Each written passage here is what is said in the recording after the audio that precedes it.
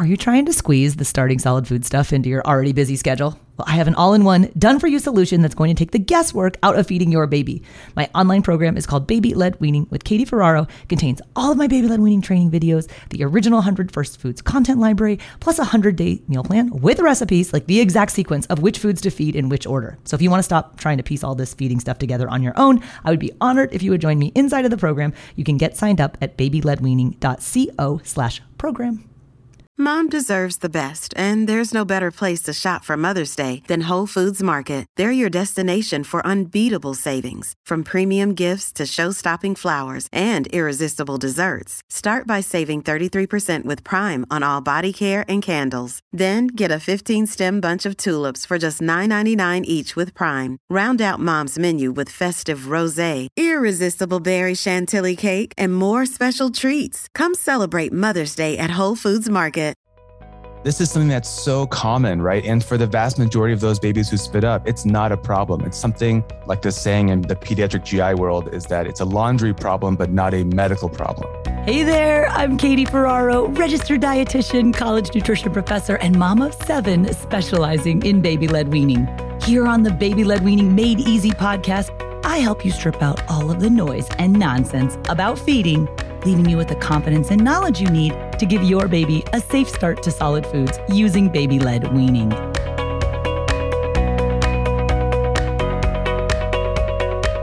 Hey guys, welcome back. Today we're talking about gut stuff, not your gut, your baby's gut. My guest is Dr. Peter Liu. Dr. Liu is a pediatric gastroenterologist at Nationwide Children's Hospital. He's part of their GI Motility Center physician team there, but he's also an assistant professor of clinical pediatrics at the Ohio State University College of Medicine. And Dr. Liu, let me just preface this interview with this guy loves gut stuff. He's the host of a pediatric GI podcast. So he produces this on behalf of the North American Society for Pediatric Gastroenterology, Hepatology, and Nutrition. And the name of Dr. Liu's podcast, wait for it, is Bowel Sounds. How great is that? He's here today to talk on my podcast about GERD, gastroesophageal reflux disease, and your baby. Reflux. For you parents with babies who have reflux, you have got to hear Dr. Liu's message. And this is important stuff because about half of all babies have some form of reflux. And there's tons of confusion, shocker, about what different dietary things we can be doing for GERD babies. And a lot of the advice you hear is oh, you got to start solids early because it's going to help your baby's GERD. So I wanted to pick Dr. Liu's brain about the research and his professional practice in clinic and find out if that's really true. Does starting solid foods early help these babies with GERD? And if you've already started solid foods and your baby still is experiencing some GERD-like symptoms, Dr. Liu is going to be talking about what you can be doing from a nutrition standpoint as well. Oh, and another thing about Dr. Liu, he's also a baby-led weaning dad. First-time dad, he's doing BLW with his daughter Emma right now. He's going to be talking a little bit about that and the struggle for meal prep and how he feels kind of guilty and he's got to work a lot and he's not there for all the foods. And I got to be honest, it's really refreshing to hear about some dad guilt as compared to mom guilt for once. But I'm going to let you guys formulate your own opinions. I think he is fabulous. I love the real life doctor dad perspective. So with no further ado, here's Dr. Peter Liu talking about GERD when your baby starts solid foods. Thank you so much for having me. I am so excited to chat with you about babies and GERD and starting solid foods. But before we dive in, could you give us a little background about the type of work that you do and maybe a little bit about your family if you wanted to share about a particular baby who's doing baby-led weaning? So I am a pediatric gastroenterologist at Nationwide Children's Hospital in Columbus, Ohio. I specialize in GI motility disorders, so disorders of how things move through the digestive tract. And that includes rare things like gastroparesis, but also disorders like gastroesophageal reflux and constipation. I'm also the research director of our GI Motility Center here. So in addition to seeing patients in clinic and in the hospital, I also do research on new ways to evaluate and treat these patients. About my family, my wife is a facial plastic surgeon. And about 7 months ago, we had our first baby. Her name is Emma. So yeah, in terms of the audience for this podcast, I'm living it right now. It has been an amazing journey so far, and obviously it's just begun. Okay, and are you guys doing baby-led weaning with Emma, and how's it going? Be honest, because I know you guys both work a lot, and some of the concerns you were sharing before we started is things that all parents feel, and so it's nice to hear from the guests that maybe you feel the same way. Obviously, it's been an amazing experience, but also there is still, both my wife and I, we're full-time. I took off 2 weeks, and she only took off about 6 weeks, and I think that there's still a little bit of guilt that we're not spending enough time with her or putting all this time in to prepare her food and read her books every night and all this stuff. Like sometimes we don't remember like the last time we gave her a bath. I feel like from a feeding standpoint, one thing that has ridden, well, obviously, even before the invite to this podcast, we had been following you on Instagram. And so it was really helpful for practical tips on what to do. We had always had the idea that we wanted to do baby-led weaning, but practical tips on like how exactly to prepare the food to give her, that was really helpful. So I have to admit, like it's not every single day that we're sitting down with her and giving her a new food, but we do our best. And I think that's kind of all they can do. I love that. You mentioned that you do a little bit of meal prep now. Do you have any tips for parents? Because we got a lot of working parents who are like, I listen to this on the way to work or like, right before bed if we're doing laundry and stuff. And how do you fit some of it in, or any tip that's helped you as you kind of make the transition to solid foods with Emma? Yeah. So nothing groundbreaking. I mean, no, like weekdays, it's really hard for us to find the time. So on the weekend, we just make a bunch of food. We give it to her, prepare it throughout the week. So kind of like what we do for our lunches. That's awesome. And it's okay to try multiple new foods. I mean, I know you're friends with Dr. Stukas. Like he'll tell you if it's not an allergenic food, like you can do multiple new foods in a day if they're the low risk foods. And a lot of parents that work are like, listen, I got maybe one weekday in me and then we do 2 weekend days. We try a bunch of new foods. Like that's awesome. Yeah, that's exactly what we're doing now. All right. So we're here to talk today about GERD. I have been dying to chat with you. Like literally since we started the podcast, we've been looking for an expert to come on to talk about infant GERD because reflux and GERD, and you said gastroesophageal reflux disease. Like, is this the same thing as just having a baby who spits up a lot? Could you kind of set us straight on the terminology in your world? Right. I think it's super important to know like what exactly we're talking about before we go into it. So gastroesophageal reflux, that's when the stomach contents come back up into the esophagus. That may or may not lead to spitting up or vomiting. And that's something that happens in everyone. That's a normal process that by itself is really not a problem. But when reflux leads to quote unquote bothersome symptoms, which admittedly is like a subjective term, that's when we place the label of GERD or gastroesophageal reflux disease. So just as an example, so maybe that's a baby who's vomiting after every feeding, but also is having a lot of pain and irritability, discomfort, maybe not gaining weight as well. And so I think that kind of highlights the fact that reflux is something that happens really to some degree in every baby. And there's a wide spectrum of the problems that can cause and how bad it can be. And, when you mentioned, so is that just a baby who spits up a lot? Does that mean they have reflux? And the answer to that is like maybe or probably, since reflux is going to be the most common reason for spitting up shortly after feeding. But one thing to remember is that, spitting up or irritability, crying, back arching, that can be caused by other things too. For example, like cow's milk protein intolerance or cow's milk protein allergy. So that's not a true IgE mediated food allergy, but things like that can cause symptoms that look identical to reflux. So yes, the baby who spits up a lot probably has reflux, but looks like reflux is not always reflux. And some of that, like figuring out what is and what is not is, our job as pediatricians and GI doctors. This episode is brought to you by BetterHelp. If you've been thinking about giving therapy a try, BetterHelp is a great option. It's a convenient, flexible, affordable, and entirely online experience. All you do is just fill out a brief questionnaire to get matched with a licensed therapist, and you can also switch therapists at any time for no additional charge. I used to think therapy was just for people who have experienced major trauma. But therapy can help you be at your best no matter what you're going through. So whether it's to learn new positive coping skills, set more realistic boundaries, or just show up as a better version of yourself, BetterHelp is here to help.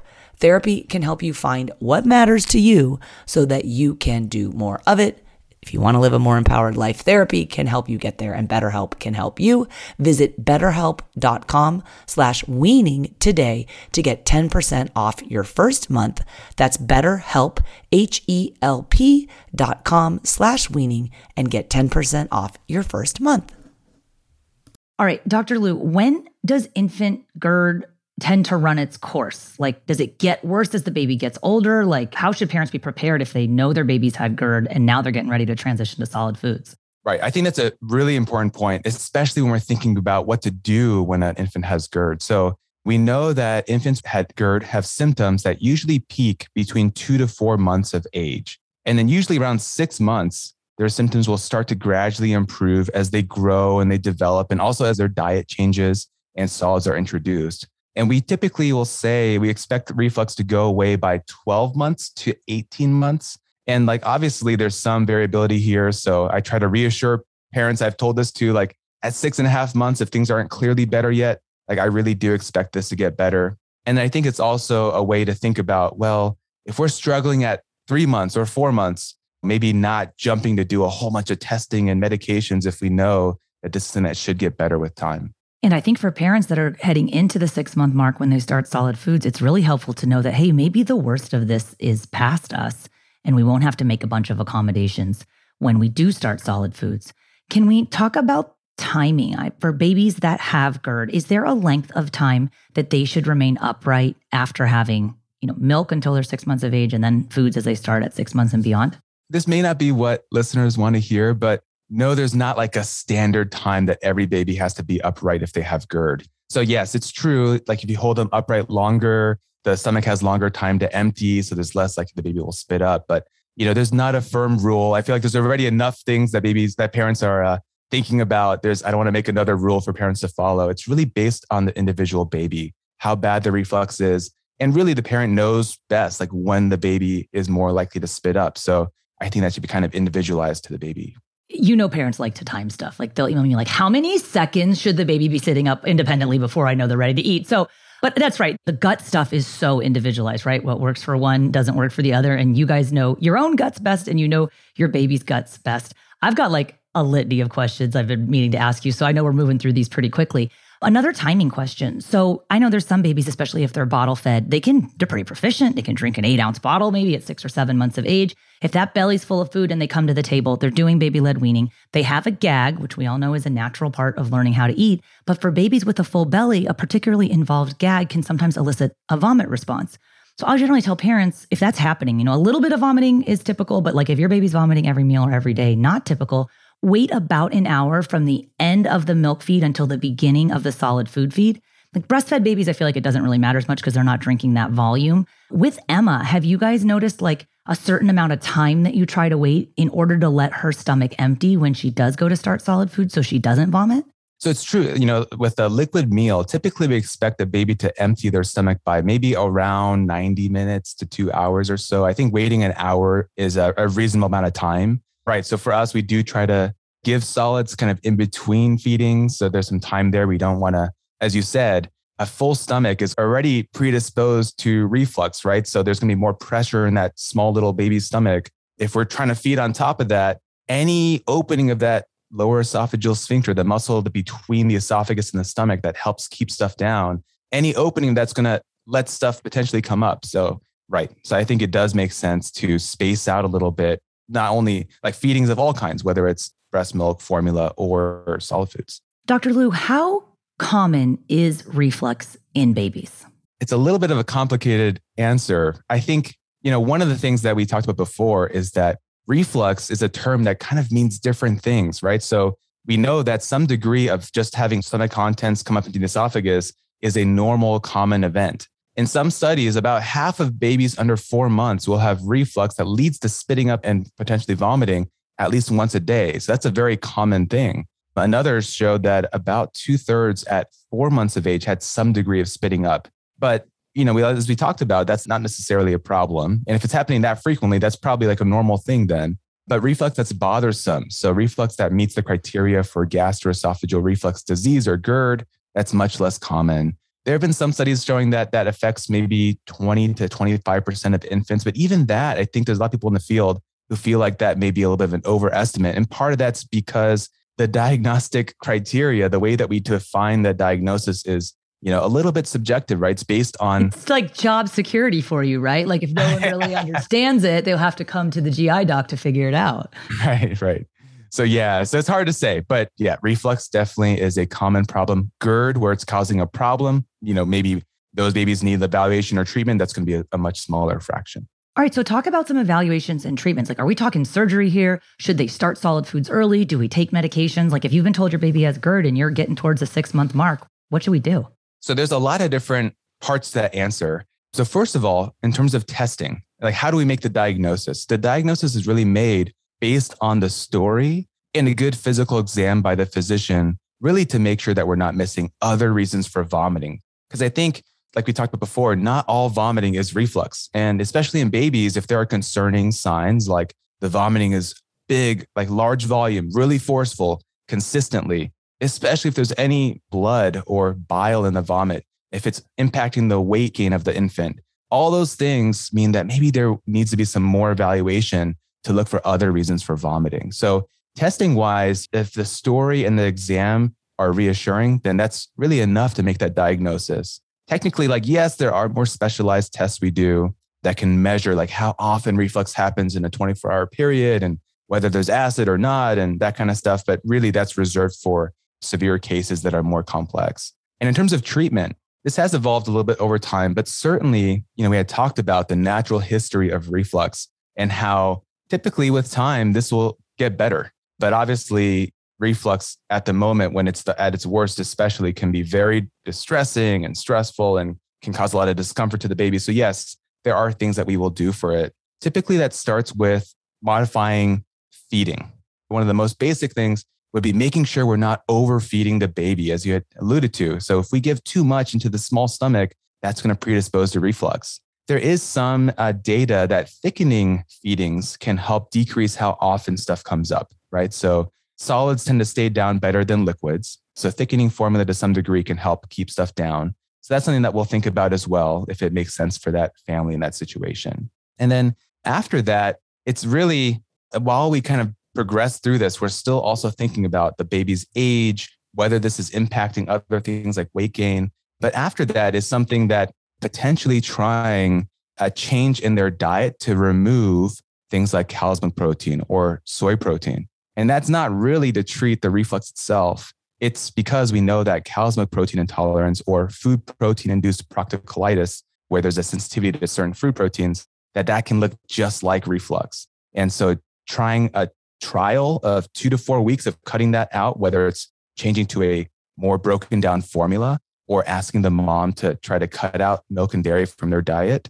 So that can come into play as almost like a test, but also a treatment to see if that helps with decreasing vomiting. And then finally, there are sometimes we'll use acid medications, but really, we try to really reserve that for patients who don't respond or babies who don't respond to some of the other things we just talked about. Let's go back to talking about the thickening feedings, because parents hear that. And then what they hear is, or they get it, especially sometimes older people recommend it. Oh, just put some rice cereal in the baby's bottle. It will help them sleep through the night and be less fussy. And now we're concerned about potential choking hazard, et cetera. But there's some parents, I was just speaking to someone recently, as early as 3 months old, her pediatrician told her to do rice cereal because that thickened food is going to help the GERD go away. Is that true?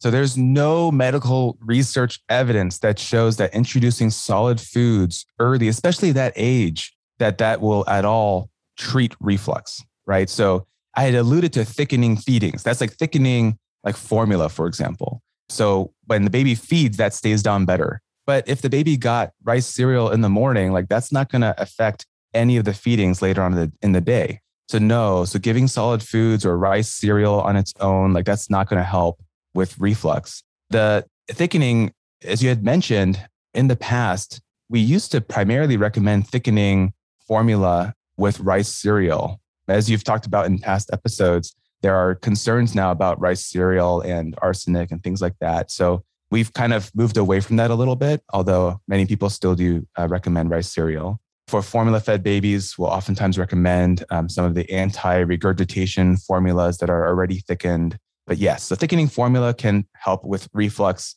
in the right patient.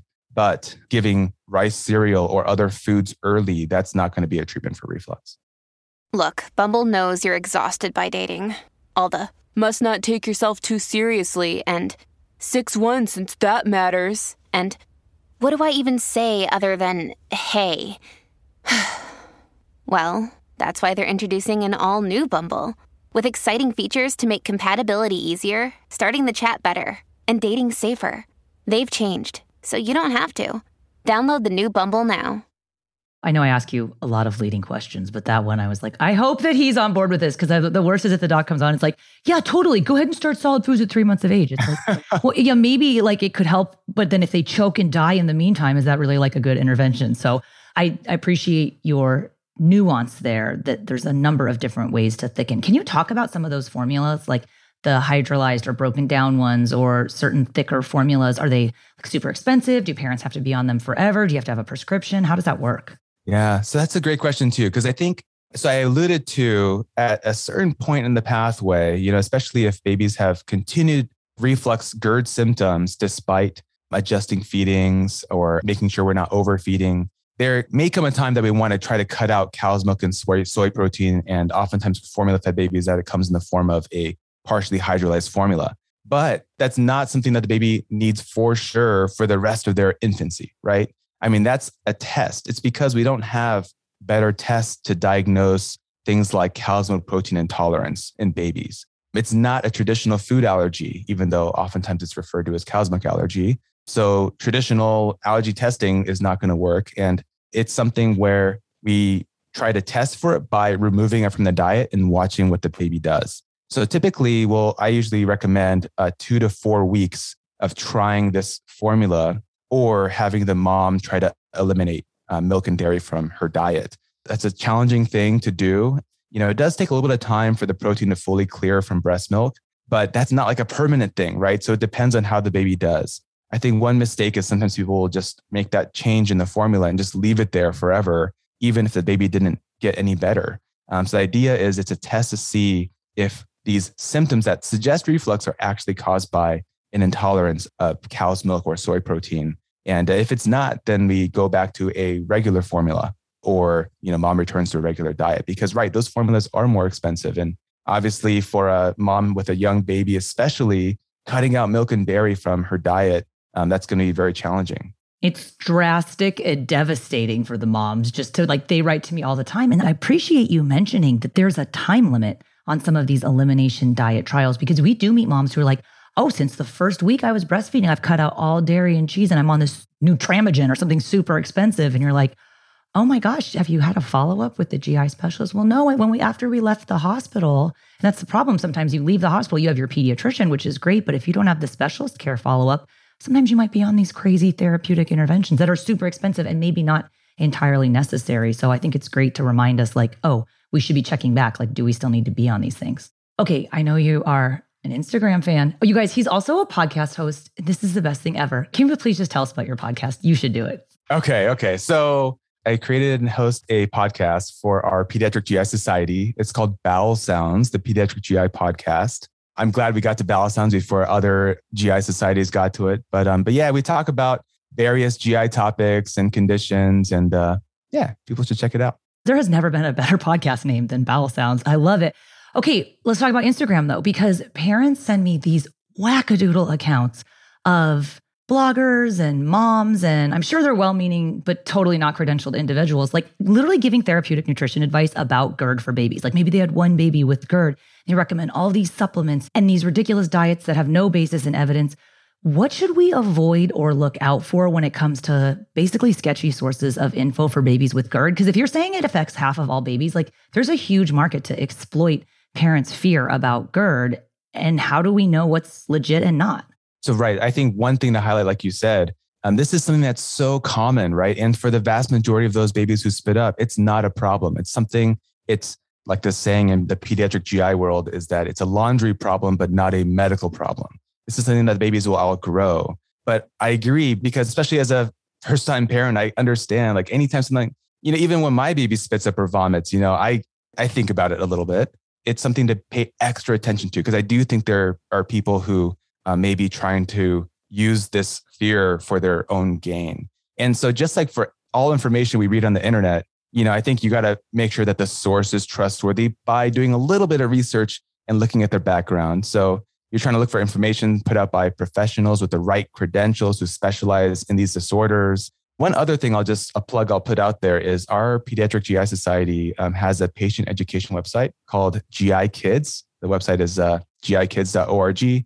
And there's a section on reflux, and there's some videos and resources. And so things like that, I think patient organizations like GI, medical organizations, over time, obviously there's a huge recognition that us talking to a family in clinic every 4 months, that's not going to be the same as patients are not going to be waiting with their questions to ask that at that appointment. They're looking online for answers. So I think over time, our medical societies will be better at putting information out there as well. It's the same thing in everyone's field, I feel like. Like you have a few credentialed professionals, there's some evidence, but when it applies to a lot of babies, like starting solid foods or babies who spit up, there's this huge potential for misinformation. So thank you so much for being here today, for sharing this information with our audience.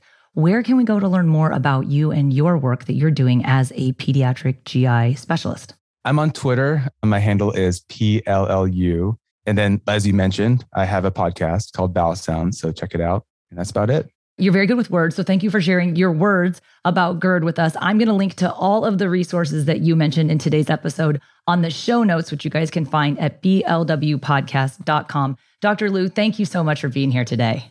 Thank you for having me. And thank you for all the information you put out there.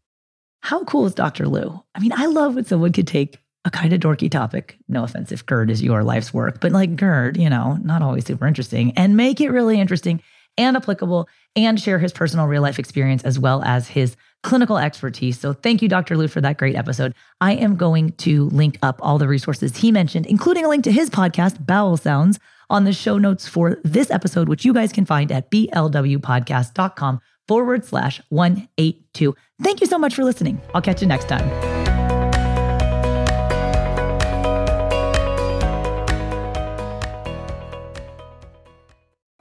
From the terrifying power of tornadoes to sizzling summer temperatures, AccuWeather Daily brings you the top trending weather-related story of the day, 7 days a week. You can learn a lot in just a few minutes with stories about impending hurricanes, winter storms, or even what not to miss in the night sky. So listen and subscribe to AccuWeather Daily wherever you get your podcasts. That's AccuWeather Daily wherever you get your podcasts.